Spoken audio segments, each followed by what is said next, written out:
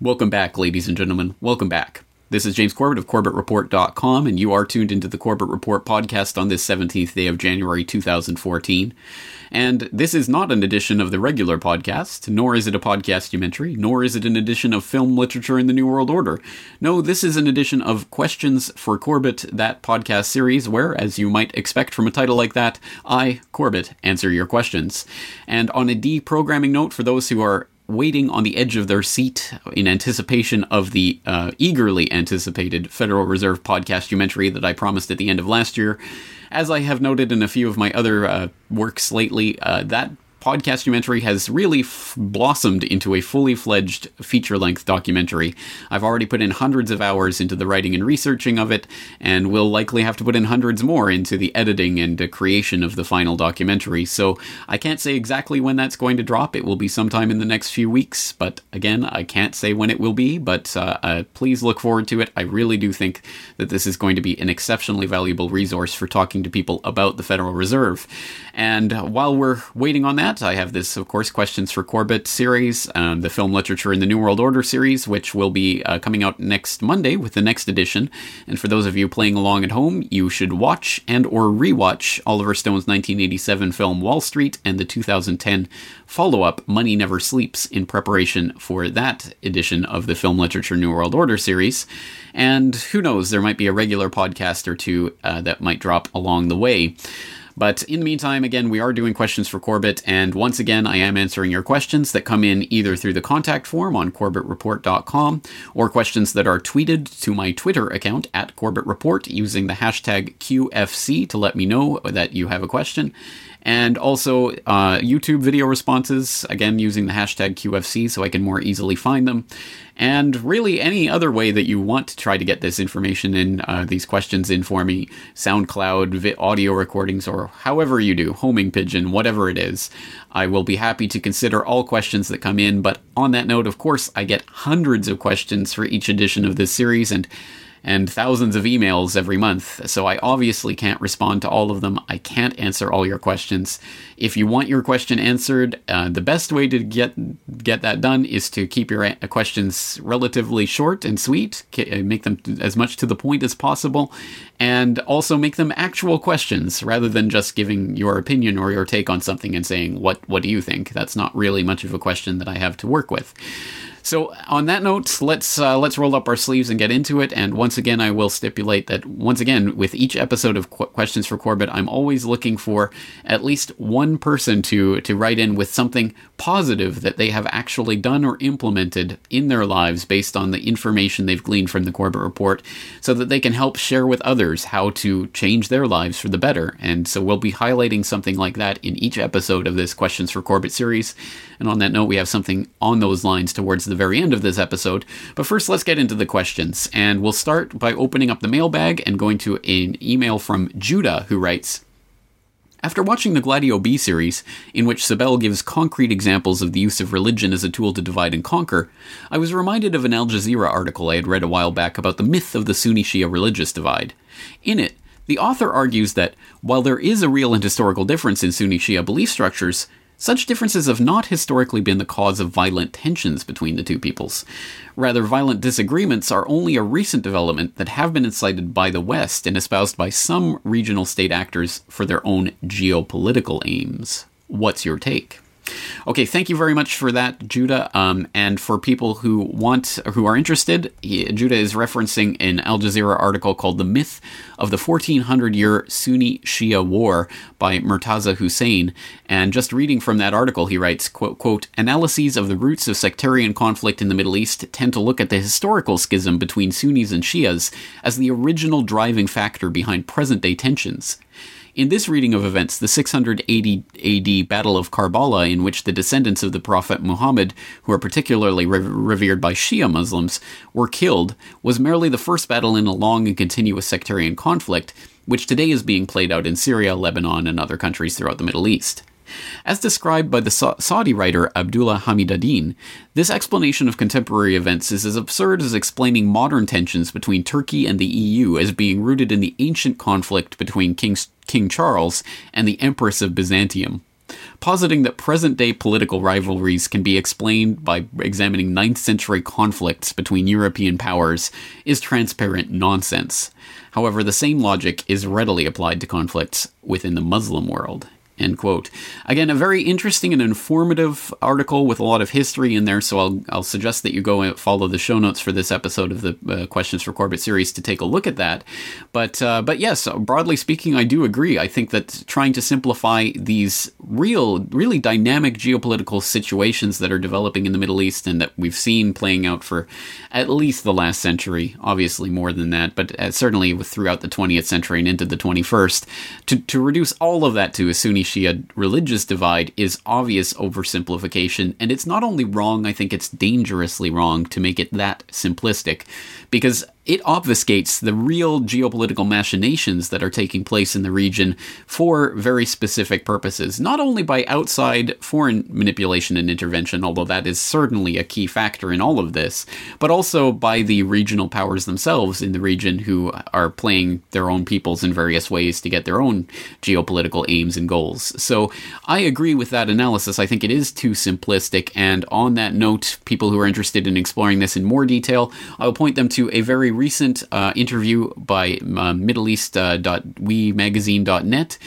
with Sharmeen Narwani, a former guest on the Corbett Report. And she talks about there is no middle in the Middle East today, basically talking about how it's not Sunni versus Shia so much as sectarian versus non-sectarian. And this is, of course, all taking place in a specific geopolitical context that's really about, for example, driving the wedge between the Iranians and the Arabs as a way of playing one regional power off against another in a geopolitical strategy of tension. That's really ultimately, I mean, the end goal of all of this is really more about forming those power blocks that are, as I constantly keep saying these days, are going to form the predominant Cold War myth of the next half century, which is the China-Russia Iranian allied power bloc versus the NATO-Israeli allies power bloc, which is taking shape now, and we see the lines forming along these, and through that lens, we can see what's happening in Iran, in Lebanon, in Syria, in Saudi Arabia, in these places, not only in their own context, but in a much broader geopolitical context that literally spans the globe, from what's happening in South Sudan to what's happening in Ukraine, just all over the globe. We see things that seem very disconnected, and certainly there are actual people involved in these who really are authentic people who really believe that they're overthrowing this or protesting against that for whatever reasons. But really, ultimately, this is part of a larger manipulation that's taking place in a geopolitical context. So, long answer short, or short answer long, ultimately I agree. I think the Sunni-Shia divide is overplayed as some sort of explanatory device. I think it only applies to those people who are being manipulated in this. And there are certainly Sunnis and Shias who really do hate each other. There are people within those groups who hate each other. There are people within those groups who don't hate each other. And there's Sunni-Shia intermarriages and the like that are all throughout the region. And even in these places where these big rivalries happen in Lebanon and places like this, Sunni-Shia intermarriage is not uncommon at all. So that's another way of showing the lie of this. So I think it's important to keep that bigger geopolitical picture in context. And on that very note, let's turn to the next question from Aladdin, who writes, I would like to know if the April 6th movement in Egypt is funded by foreign agents or intelligence. Is it a tool for destabilization in Egypt? And what is its agenda?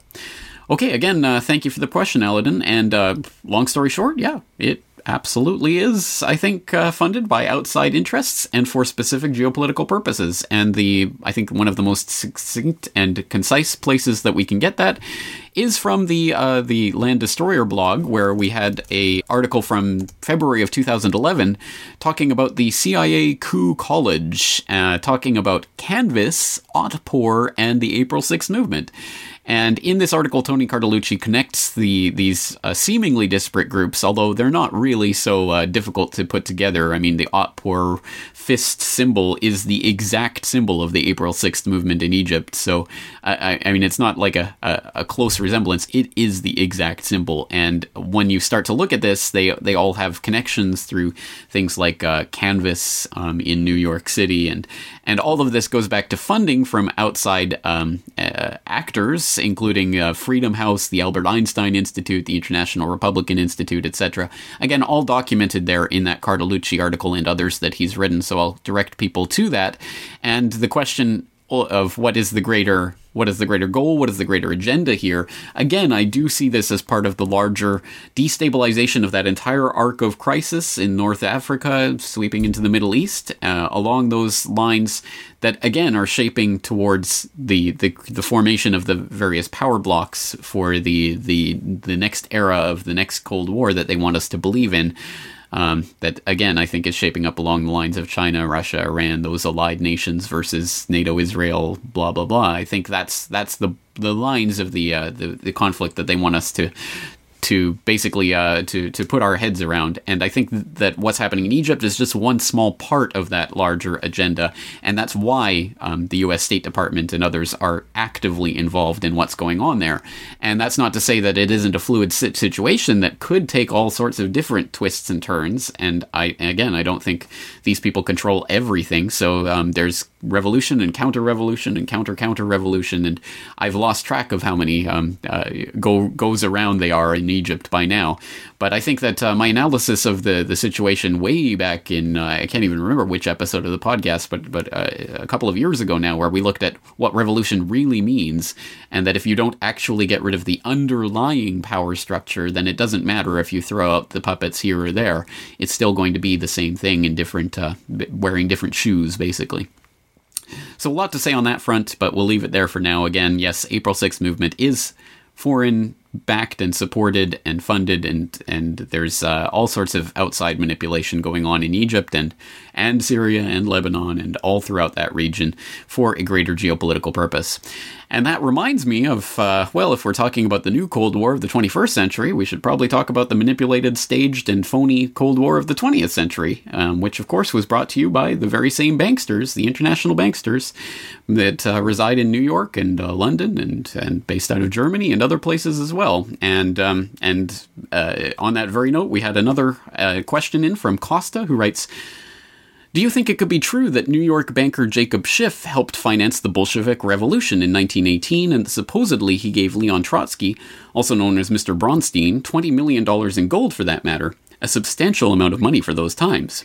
If that would be the case, what possible reason would one of the world's most affluent capitalists of his time have to support the institution of communism in Russia? Excellent question, Costa. Thank you for bringing it in. Although I should say that I don't think that anyone out there should care what I think or what I believe to be the case. It's not a question of what I think to be true. It is a question of what is demonstrably true or false, or what we can show to be true or false. So that should be the way that we think of these questions, rather than do you think it is true. So again, it's not a question of whether I think it is true that Jacob Schiff helped finance the revolution. It's a question of what we can actually show from the documentary record. And on that note, I will, of course, once again, as I have many times in the past, exhort people to go back to the work of Anthony Sutton on the Wall Street and the Bolshevik Revolution. And of course, he has a book along with that title, and that goes into a lot of detail about the financing of the Bolshevik Revolution, specifically on the note of Schiff. In fact, he does talk about Schiff, but in a way that does not support the theory that Schiff was the one financing Trotsky or anyone else. In fact, in this in Appendix 3 of this book, he goes on to state specifically that he does not believe that Schiff was even supportive of the Bolshevik Revolution. And that, again, we find that from the documentary record from State Department cables that he was both involved in and mentioned in. And again, that can be found in Appendix 3 of Wall Street and the Bolshevik Revolution. So, no, I don't think that the... again, what do I think? No, the documentary record does not support the Jacob Schiff giving $20 million to Trotsky, etc., etc. But on the note of, was this Bolshevik Revolution funded, supported, and aided by outside interests, including New York Wall Street financiers and Germans and British? Absolutely, yes. And in fact, again, you can take that from the book, which I will once again exhort people to read, and it is available completely for free online, although it is, of course, also available for purchase.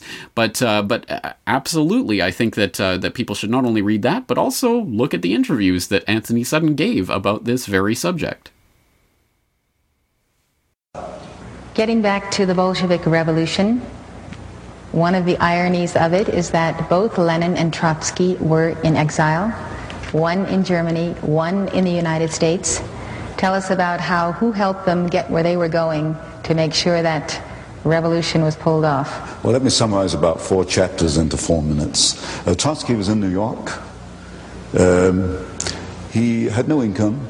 I summed his income for the year he was in New York. It was about $600. Yet he lived in an apartment. He had a chauffeured limousine. He had a refrigerator, which was very rare in those days. He left New York and went to Canada on his way to the revolution. He had $10,000 in gold on him. He didn't earn more than $600 in New York. He was financed out of New York. There's no question about that. The British took him off the ship in Halifax, Canada. I got the Canadian archives. They knew who he was. They knew who Trotsky was. They knew he was going to start a revolution in Russia. Instructions from London came to put Trotsky back on the boat with his party and allow them to go forward. So there is no question that Woodrow Wilson, who issued the passport for Trotsky, and the New York financiers who financed Trotsky, and the British Foreign Office allowed Trotsky to perform his part in the revolution. Now over in Switzerland you get Lenin, who was in exile. He went through Germany in the famous sealed train by permission and with the encouragement of the German General Staff. And yet Germany and Britain were supposed to be fighting each other. And you get them both moving these 2 key revolutionaries into place inside Russia. And then, of course, the rest is history. They created the revolution with no more than about 10,000 revolutionaries. They needed assistance from the West, and they got assistance from Germany, from Britain, and from the United States to continue and consolidate the revolution. Just tell us all over again why. Why? Just tell you won't it find again. this in the textbooks.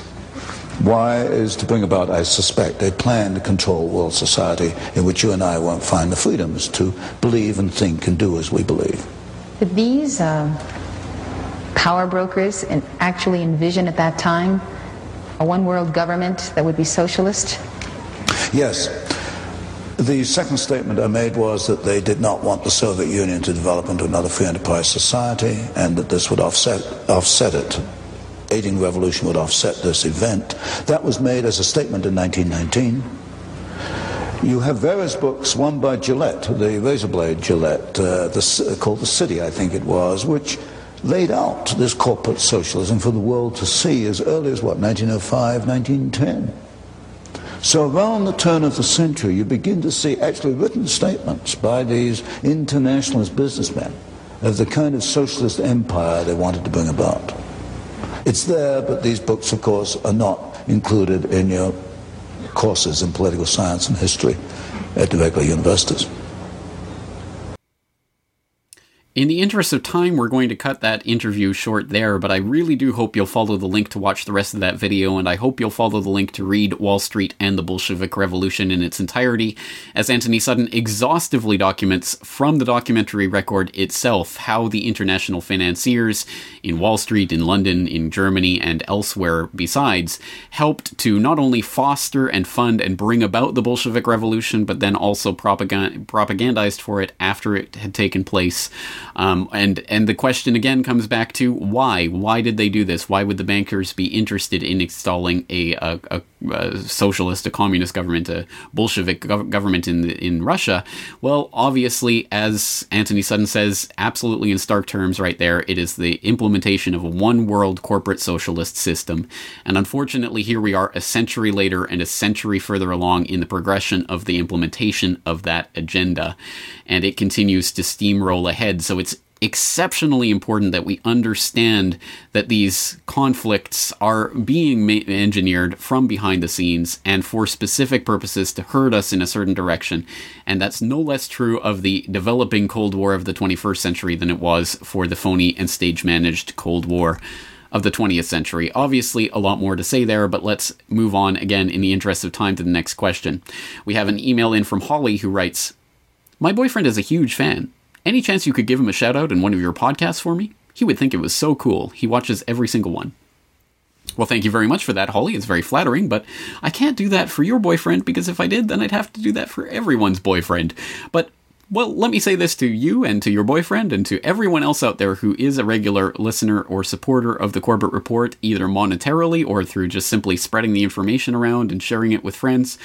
I truly do want to give a shout out to all of you and thank you very much for supporting the Corbett Report, because it literally wouldn't be possible without all of you guys out there. Okay, next question comes from Flagler. Is neoliberalism the same as libertarianism? What makes it so bad? It seems like the only alternative is something of a socialist or interventionist nature, and it seems like you would be against that. End quote.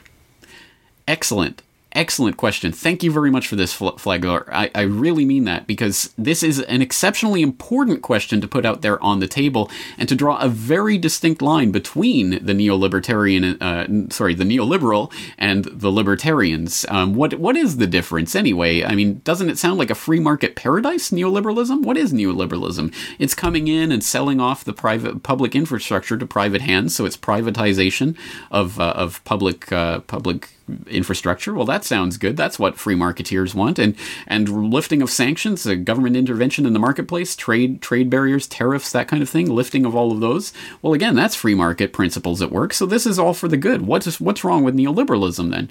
But it is exceptionally important to understand that neoliberalism is not just not anarchistic or libertarian or free market in nature. It's almost even worse than just the regular machinations of the corporate socialist governments that Anthony Sutton was warning about.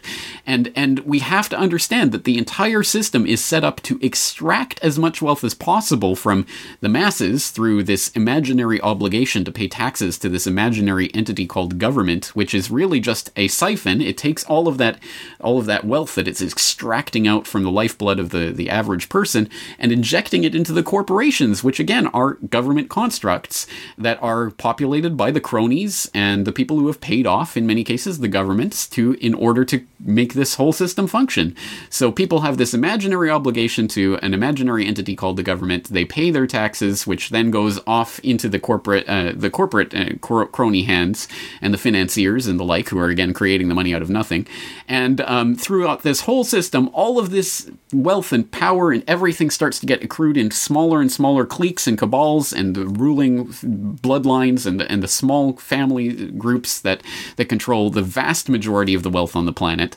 And then in that state, once that incredible concentration has already taken place, for then what little has actually does actually serve the public infrastructure that's been paid for again by the wealth that's been extracted at gunpoint from the average laborer, for that then to be sold at pennies on the dollar to that same corporate clique and cronies that have been extracting all of this wealth for decades and centuries, to call that free market is just... It's just absurd. It's just a disgusting perversion of the idea of what free markets are about and what people really mean when they're advocating for free markets. But that does bring up the very important question and the very important idea. Well, then, how do we transition? What is the method for transition from the current structure, which has been this centuries-long process of accumulation of wealth in a smaller and smaller cabal's group of hands? How do we transition from that into, well, okay, restrictions are all off and everyone, go along your merry way? Obviously, that cannot be the way that we do it, because that will consign many millions who have been unfortunately placed into this system and made dependent on it, will consign them to death and will ensure that the people who are already at the top of this power pyramid will continue to hold their disproportionate power over the masses. So this is an exceptionally important question, and I think probably the most important question. I don't think that there's any question that voluntarism is the ethical construct that we have to use as the basis for our ethical system, but the question is, how do we transition off of a system that has been gamed for centuries without having that fundamental inequality that system itself has created perpetuate into the next stage of humanity's development? And that is a very important question that I won't bother to gloss over right now in a glib short answer in this time-constrained format. I think that's something that we all have to be working towards and make it very clear and put it all out on the table. So once again, I do thank you for asking that question, Flagler. I think that does go to one of the hearts of the problems, if I can use that phrase. Okay, let's move on to DJ Mongo, who is someone who's on Twitter. He's at J Bryce. I've interacted with him on Twitter, so I will suggest that people out there do the same and follow him. And he puts in a YouTube video question under the QFC hashtag, so that was how I was able to find it. Now, this video is over 7 minutes long, so I'm, in the interest of time, not going to be able to play it for you, but I will put the link in the show notes so people can go and check it out for themselves. Basically, he is asking about a apparent contradiction between something that I said in episode 265 of the podcast and something that I said in a recent GRTV Backgrounder, Media Lies and Syrians Die, talking about the idea of objectivity. And of course, for people who did see episode 265, I was talking about the myth of journalistic objectivity and the idea that there is no way to achieve a journalistic objectivity. The idea that Walter Cronkite is going to tell you that's the way the world was, or that type of ridiculous, outdated concept that somehow there is some reporter that can float mystically above us all in the clouds and have no biases, which influences the way in which they report the news or even what news they report. As I hope made the argument for in that episode, there is no such thing as journalistic objectivity, and that every journalistic editorial decision is a decision that is steeped in biases and subjectivity, and there's no way around that. Even the question of what subjects to cover and what subjects not to cover is a question that is steeped in subjective biases and preferences and decisions. So, having said that, then I think that part of the problem with DJ Mongo's question is that he incorrectly summarizes that as saying that I am putting forward the idea there is no such thing as objective external reality, that there is no such thing as truth, which is certainly not my intention. That is absolutely not what I believe. I do believe there is an objective external world, which is understandable to a certain extent. I don't think that 100% certainty is ever possible because of just the flaws in our perceptions and sensations and our ways of experiencing the world. But I think we can arrive at some sort of understanding of the objective truth of the world, and we can do that in a better or worse way, depending on what methods we use to get there. So that is, I think, not what I was arguing. But on the finer point of whether there's a contradiction between me arguing in episode 265 that journalistic objectivity is a myth, and then me seeming to disparage Ivy Lee's remarks in the GRTV Backgrounder, where I quoted him as saying that what is a fact? Basically, any fact is my attempt to put forward my views towards you. I suppose on the limited reading of that Ivy Lee quote, I suppose I do agree with him. Any attempt to portray the objective truth of what's happening in the world in a journalistic format is going to be trying to put forward a viewpoint or another. And on that limited reading, I suppose I am in accord with Ivy Lee's philosophical point there. But of course, I'm absolutely opposed to the agenda that he and his cohorts represented. And I think Ivy Lee, for people who don't know, he was basically the person who invented the PR industry for the Rockefellers on the back of the Ludlow Massacre. And I think that him and his philosophical progeny have been involved in an attempt to convince the public of this idea of journalistic objectivity at the same time as they're trying to subtly manipulate them by putting all of their biases in the background. That is something that I fundamentally object to. If Ivy Lee and his cohorts were completely open about it, hey, look, we work for the Rockefellers and we're trying to put forward the Rockefeller view of the world, I wouldn't even have a particular problem with that type of reporting, because at least it would be all out on the table and people could take it for what it's worth, which is absolutely nothing. It's when they try to hide that I get very suspicious, and why I think it's important for reporters to be upfront with what it is that they believe and what they are advocating. And that's why I make no bones about the fact that I am absolutely for human liberty, and I'm against the military-industrial complex and these imaginary governments that claim to have authority over human minds, etc., etc. All of my bones are out there on the table for people to take a look at and to do with as they please. So what is the way above this? How can we ever do anything if everything is just going to be contained in these subjective journalistic reports that are necessarily biased, etc., etc.? Well, that was what I was gesturing towards in my presentation in France, talking about open source journalism, which I think represents at least one way of us transcending the biases of any one given source. Obviously, if the journalism that you're looking at is open source, then you can go and explore the source documentation for yourself, and you can look at the source documents. Like if I talk about Anthony Sutton, Wall Street and the Bolshevik Revolution, you can go read that for yourself and come to your own conclusions about his the documents that he was looking at and the connections that he drew, etc. So again, you can source it from all of the various different sources that go into the creation of a report, and I think that's exceptionally important, and that's one way that we can transcend the biases of any one particular source. So a lot to say there. It's an important question. I'm glad you asked it, but I think that there was some confusion there about my opinions, and I certainly do believe there is an objective, true, objectively existing world out there, and I think we can come to some understanding of that. It's just putting that in a journalistic form is necessarily going to bring with it all sorts of problems. Okay, moving along. Next question. We have an email in from Stan who writes, in Western civilization, what are the cancer rates like now compared to about 100 years ago? Is there a graph showing a rise? Okay, good question. Thank you for that, Stan. Well, on that note, we can turn to a lot of different sources. One that offers us some different sources is the National Cancer Institute, which has a statistics page where they link to a lot of different sources for different data from different statistical sources of putting all of this information together. The SEER Cancer Statistics Review, the United States Cancer Statistics, the cancer incidence and mortality patterns, blah, blah, blah, sorted in all sorts of different ways, available from different websites, etc.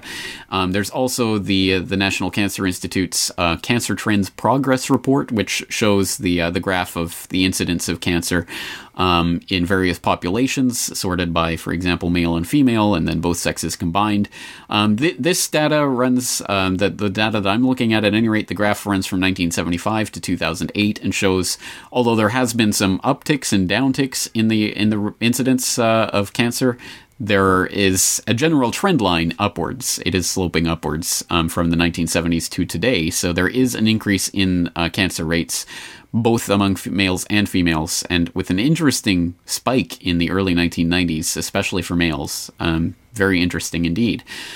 And for some more up-to-date information, we can turn to a WebMD article that I cited briefly, I believe, in the New World Next Week episode not too long ago, just from May of 2012, global cancer rates set to soar by 2030, and there have been more reports in recent months talking about again, sharp uptake in breast cancer among women, which is really driving increased cancer incidence overall. So a lot of different data points to look at, and again, don't trust any one source on this. I think you should look into a lot of different sources and see where they agree and disagree, etc. But I think the overall trend that all of them seem to agree on, certainly in the United States context, and I think in the Western world context more generally, is that there is a general uptrend and a sloping uptrend in the incidence of cancer. And interestingly, I think one of the articles that helps put this into perspective is an article from Dr. Mercola at Mercola.com from January of last year. U.S. cancer death rates on the decline, but cancer incidence is still rising, and here's why. So he goes to talk about how fewer people are dying of cancer, but more people are getting cancer. So I think that goes right to the heart of what we were talking about in our Rockefeller Medicine edition of this podcast, talking about basically the Rockefellerization of medicine and the creation of allopathic medicine as a way of extracting more of the wealth from the dumb masses who will go and pay for this cancer, once you have cancer, trying to treat the cancer rather than looking at the root causes of it, etc. Which, again, is just part of keeping you in a system, keeping you sick, keeping you dependent, and keeping you paying more and more of the money to Big Pharma and the Rockefellers and all of those usual suspects. So that's an interesting part of the overall trend.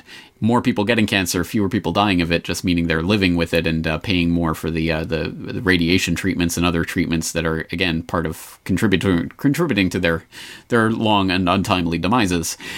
An interesting part of that article, though, specifically is top 12 tips to prevent cancer at the end, which I think is just general good health ideas in general, talking about getting regular good sleep and vitamin D levels, omega-3 to omega-6 fats, etc.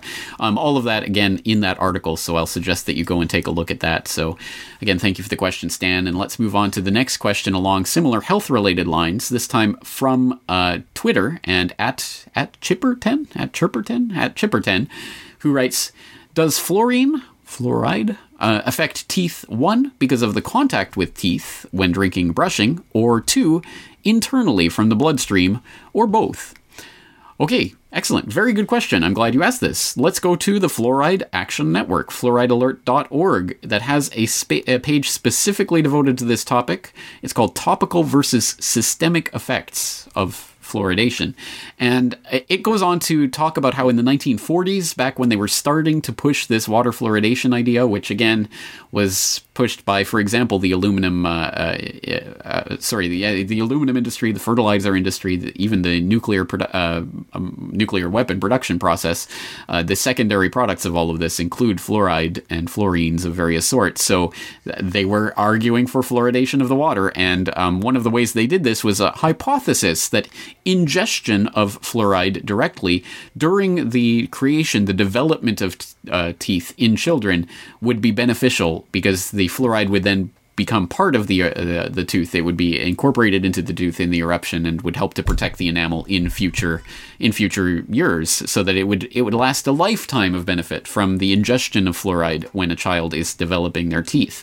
That was the hypothesis in the 40s. It was promoted again in the 1950s by public health service chiefs, etc.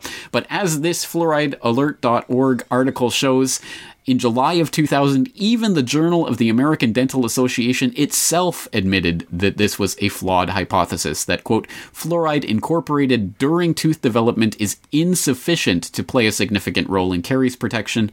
That was also backed up by the Center for Disease Control, which stated in 1999, quote, fluoride prevents dental caries predominantly after eruption of the tooth into the mouth, and its actions primarily are topical for both adults and children. So translation into regular everyday speech, drinking fluoride is about as effective for preventing dental cavities as drinking sunscreen would be to preventing sunburns. It does not affect, it is not an effective way of doing that. It's not healthy, as we know from all of the studies that show all of the adverse effects to fluoride. And even the phony idea that they cooked up, the hypothesis they cooked up in the 40s as to why they should fluoridate the water, they don't even go along with that anymore. Neither the American Dental Association nor the Center for Disease Control says that that drinking fluoride, ingesting fluoride, is beneficial to preventing cavities. So there you go. That's the official answer. Again, even from the official sources. Of course, both the ADA and the CDC still recommend fluoridation. In fact, the CDC, I believe, called fluoridation one of the most beneficial public health programs of all time. But that's just because, well, again, it's just complete, utter propaganda. But the truth there is at fluoridealert.org, so I'll point people to that page. Let's move along to Phil, who writes, thank you for introducing me to John Taylor Gatto via your links. During a 2-day marathon which ended today, I managed to read The Underground History of American Education. I can now see how Workplace is meant to simulate the school environment for a scientifically managed, dumbed-down, docile workforce. At both school and work, fear and distrust is invoked by an authoritarian setup of minimum accountability while micromanaging others with carrots, sticks, scorecards, salary ratings, etc. Self-esteem is further eroded by constant changes and chaos in the workplace, ongoing distractions, info overload, and purposeless busyness resulting in a wastage of time, talent, and resources. Then, while individual resourcefulness is actively discouraged, employee satisfaction surveys are sent out. Is this some kind of experiment measuring employee dissatisfaction, or is this just another way to play with our heads? Thank you for that, Phil, and I think the answer is yes to both questions. I think it's a little bit of a combination. Maybe in the same way that voting is not just a way of getting people to participate in the process and make them feel that they've had a say in what happens, which is actually an exceptionally important part of what voting is all about. But also, I think it is a way for the powers that shouldn't be to gauge where the electorate is and what they might be experiencing. So they get to see the real results before the doctored results come out the other side of the black box voting machine, telling us which candidate has been pre-selected to become the president or governor or mayor or what have you. So I think that it does have that function. It is these employee satisfaction surveys are a way to get one employee buy-in to the system, so the employees feel like they've had some say over it. And I have the feeling I have seen a study that said something to that effect, that employees who were asked their opinion about whether they should have fluorescent lights or tungsten lights or whatever it was, were more likely to feel happier about whatever happened afterwards, regardless of whether their suggestions were taken into account or not, than employees who were not asked. So basically just asking someone their opinion gets them to buy into it, gets them to pretend that they've had some sort of say over it, gets them to feel happier and improves productivity, supposedly. So that's one part of it. And again, I think it is playing with people's heads. So yes, a very interesting little part of that, employee satisfaction surveys. It makes you wonder why there aren't more attempts to solicit satisfaction surveys or some sort of buy-in for students in the school system. Maybe they just don't want to even get students thinking along the lines of even beginning to question the authority that's been placed over them. Because by the time they're workers in the system, they've already had their backs broken by the 18 years of indoctrination they've had up to that point. So I guess it's all part of that system. All right, let's move on to the next question from Mookie, who writes, what's the best and freest way of uploading data so that others can download easily? Yeah, very important question. And I guess I don't know what to advocate because, again, anything that you upload, I mean, first of all, we should understand that that privacy is something of a pipe dream when you're uploading data, whatever type of encryption you use. So again, let's not get into that whole section of it. But just if you want to share some sort of information widely and broadly and quickly and easily and freely, how do you do it? Well, obviously, BitTorrents are still very popular. I don't actually torrent myself, but I know a lot of people out there do. And in fact, I've had people email me to say that they want to torrent the Corbett Report podcast and seed it. And by all means, please, 100%. This information is provided completely out there, freely available to the public. Use the Creative Commons 2.5 non-attribution, non-commercial license. So you are free to go and take it and use it, repurpose it, republish it, mirror it, put it out in BitTorrents, get it out to the four winds however you want. And I hope that you do so that it gets out there to as many people as humanly possible. And BitTorrents might be one way of doing that. Again, if you just want something free and fast and relatively easy.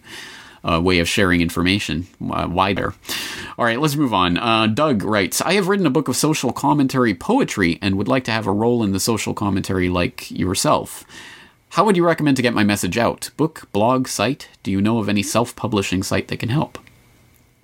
Very important question. I'm sure a lot of people have questions along these lines, people who are interested in getting their own ideas out there and who are willing to take up my call for more people to get actively involved in this. So I think publishing a book, sure. Truth poetry, awesome. Add your voice to the mix. That's great. I don't have a specific recommendation for sites. There are a lot of sites out there by which you can self-publish these days.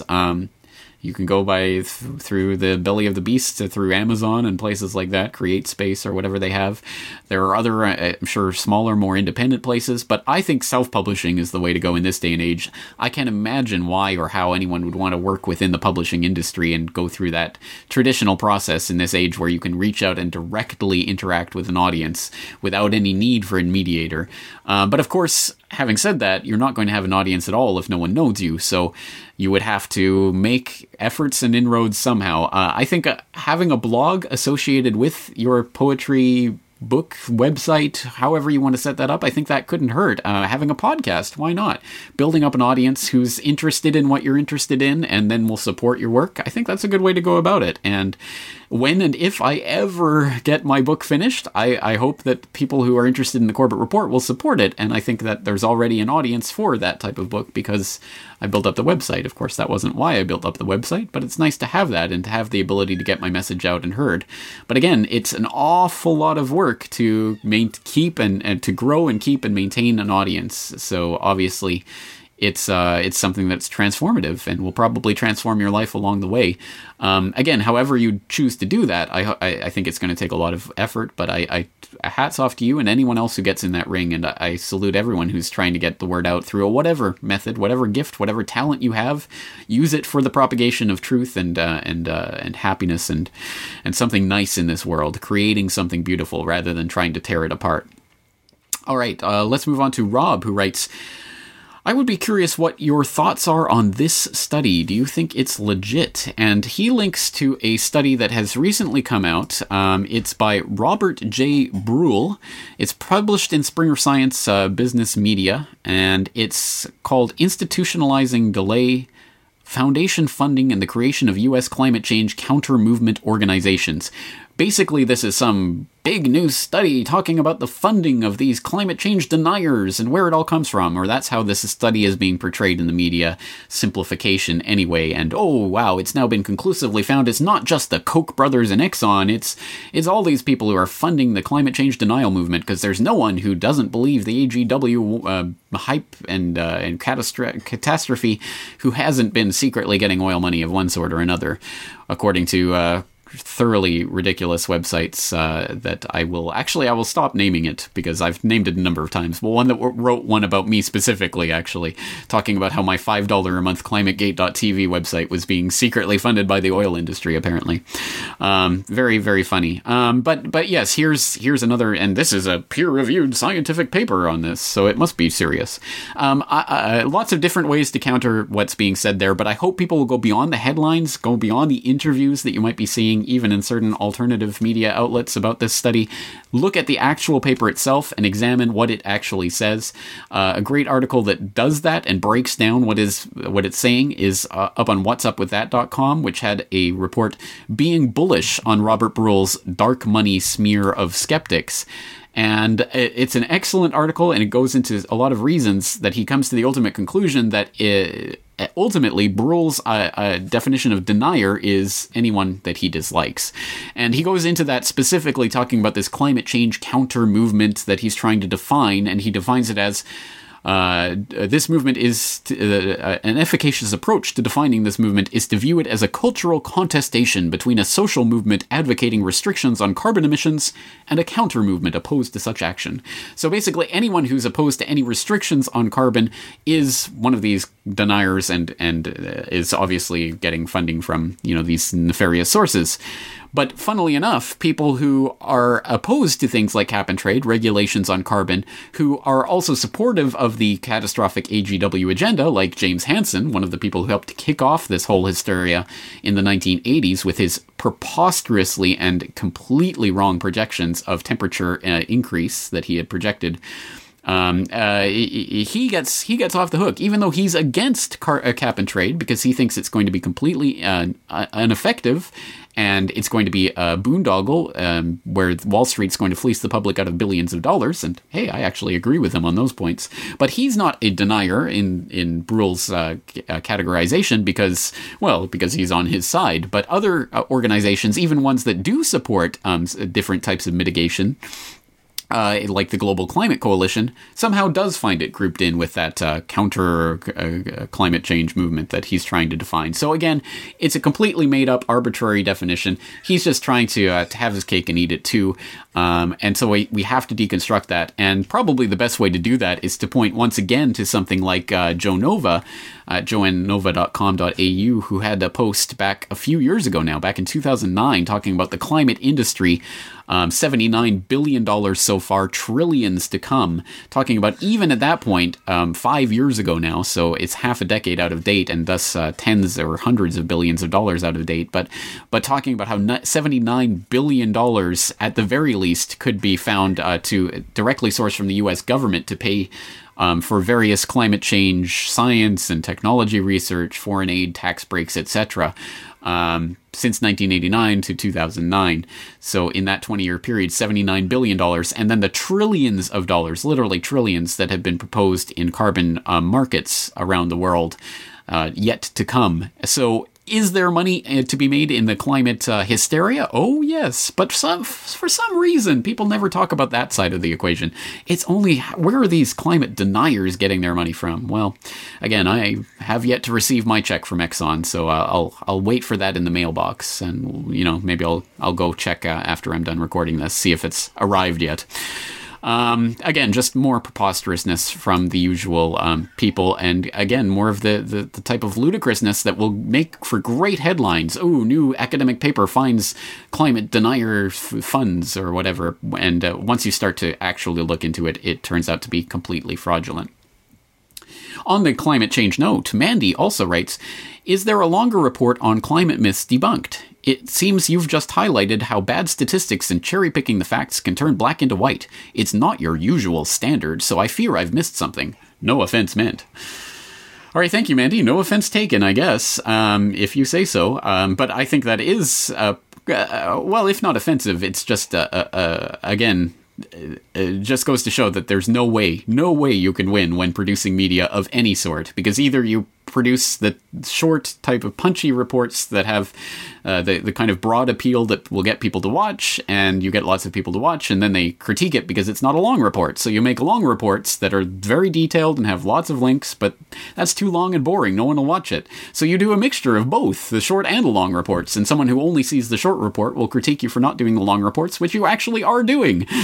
So again, you cannot win with production of media, but oh well, what's the difference? You just got to continue to try. So anyway, yes, talking about my 10 climate myths debunked in 60 seconds, which again lives up to its name. It was 60 seconds debunking 10 climate myths. Obviously, that's not ample time to give any sort of justice to any sort of debunking, which is why there was a transcript of that debunking that was linked up in the show notes for that. Again, always in the YouTube video. If you're watching the YouTube video, the show notes are linked right underneath the video. Just click on that. It'll take you to my site. You can go and read the transcript and click on all the links. And if you did so, you would have found all of the links to more detailed explanations of the various points I was making in that video. But even above and beyond that, not only have I done a longer report on debunking climate myths, I have done dozens of them, podcasts, radio shows, interviews, you name it. I've done dozens and dozens of hours on this. So I think time is it's high time that once again we go to the desktop and take a look at how to use the search function on my website. All right, so for those of you who are watching the video of this podcast, you can see that we're on the homepage of CorbettReport.com, and up in the right-hand corner, we have a handy little search box. So if you want to search for anything, for example, climate, to find out what else I've done on climate in the past, just type it into the search box right there, click enter, and away you go. You can find out all of my various articles and podcasts and interviews that I've done over the years, and see many more reports than that one little report that that person was writing about. So let's keep this in mind. This handy dandy search box is your friend. You can use it to search for all sorts of different subjects or previous interview guests or that type of thing if you are curious as to what I've covered in the past. Okay, and just sticking on this climate change theme for another couple of questions, we have one in from Kimberly who writes, "Are you no longer running a ClimateGate website? Tried finding it to link to, but it seems to be gone." Thank you, Kimberly. I've mentioned this a few times now. Let's put it on the record once again. I used to have a website, climategate.tv, which was specifically about the catastrophic anthropogenic global warming hysteria, and specifically the debunking thereof that was being updated on a regular basis. But that website went by the wayside. I didn't have the time or energy or ability to keep that up on a daily basis. So I let that domain name expire. All of the original reports that I wrote, or the video reports that I did for climategate.tv, have been preserved on my YouTube channel on corbettreport.com. Nothing is missing. All the rest were just articles that I had linked to from various different websites, so no information was lost. It's just that website doesn't exist anymore. I would love to be able to maintain something like that, but it's enough work to even just do FukushimaUpdate.com, which again, I hope people are checking on a regular basis. It's being updated on a daily basis at this point, with several new stories a day, so I hope people are keeping track of that. But again, I really, really wish that I was able to do a news aggregator website generally. And in fact, that was from the very, very beginning of the Corbett Report, something that I had originally intended to do the Corbett Report podcast, and then to have a different website for a news aggregator. And I just have never been able to, because the podcast and this work takes all of my time. So who knows, maybe at some point in the future, when and if I can afford assistance, blah, blah, blah. You know the deal. All right, let's move on to Subi, who writes, I find your analysis of the IPCC interesting. Currently, I am in a fourth-year post-sec science course where we are discussing climate change in depth. My instructor graduated from East Anglia, and therefore it would appear that I would be getting pretty good information. If you had the opportunity to ask questions in a direct manner, what issues would you bring up, especially in a class where students discuss the Inconvenient Truth movie as well as the IPCC? Thank you for your time. Thank you for your question, Subi. Very interesting indeed. Oh, a graduate of East Anglia, the ClimateGate Central, very interesting. And, well, on that note specifically, I would really suggest that you go and look up the articles that Tim Ball has written about the University of East Anglia and the Climate Research Center that they have, and how it first developed under a climate scientist that Tim Ball has much respect for, and then was taken over by Tom Wigand and his progeny, his philosophical progeny, and how that really changed the note and tenor of what they were doing and what that institution was all about. So there's a lot to go into, and I'd be fascinated to hear what someone from the inside of East Anglia had to say about the ClimateGate leak, and what was behind that, and blah blah blah. I'm sure it would be a lot of propaganda, but still be interesting to hear. But anyway, with regards to the IPCC specifically, I will again direct people to actually I have a copy here, the 2009 video archive DVD, where I have that interview with Dr. Tim Ball talking specifically about the IPCC. It's also available for free on YouTube in our recent podcast episode on the IPCC Exposed, I believe. In which we talked about this, and we played that interview with Dr. Tim Ball talking about the IPCC, and specifically how the frame of reference determines what any sort of institution is going to find. So if the frame of reference is they're looking for the human causes of global warming, then guess what? They're going to find human causes of global warming, not solar variability and the like. And secondly, also the summary for policymakers. Why is it that the summary for policymakers, which is pretending to summarize the scientific report, is released before the scientific report that it claims to be summarizing? And why is it the scientific report has to be altered to be in line with the summary for policymakers, which is decided on in committee meetings by diplomats? Why is that, if this is such an august scientific institution? That would be something that I'd like to get to the bottom of from someone who is an IPCC believer. Just a couple of the issues raised there in that previous episode, so I'll direct people to that. And once again, the link will be in the show notes. Okay, we are running out of time, so let's just get to the last couple of questions, squeeze a couple more in. One from YouTube user IZAHNDB, IZAHNDB, who writes, question for Corbett: since you live in Japan, do you ever watch anime? And the answer is no, I do not. Next is Ryan, who writes in with, as I say, we always want to highlight someone who has a positive story of the way that they've implemented some changes in their lives for the better. This is Ryan's story that he'd like to share. So he says, instead of a question, I would like to share with you and your audience some of the positive experiences I've had developing out of the system and how the Corbett Report has aided me in this journey. As a former corporate techie, I began watching your program per a friend's recommendation. After contemplating the grand scale of corruption uncovered through your podcasts, I decided enough was enough. I ditched my job in Florida, dropped out of the university, sold all my belongings, and moved to a remote island off the coast of Washington. Due to the nature of the community, I quickly learned how to live off the grid, engaging in activities like hunting, foraging, and growing my own food medicine. In less than a year, my entire life has been transformed. During my quest for deeper knowledge and positive global change, I became attached to natural medicine and healing. In a country ravaged by disease, obesity, and medical misinformation, my partner and I began reaching out to friends, family, and the community who were most affected. In the past few months, we have successfully cured, as verified by a medical professional, friends of diseases like cancer, COPD, and others using fresh herbs grown in our garden. For less than $1, these individuals have been able to drop thousands of dollars worth of pharmaceuticals and up their quality of life.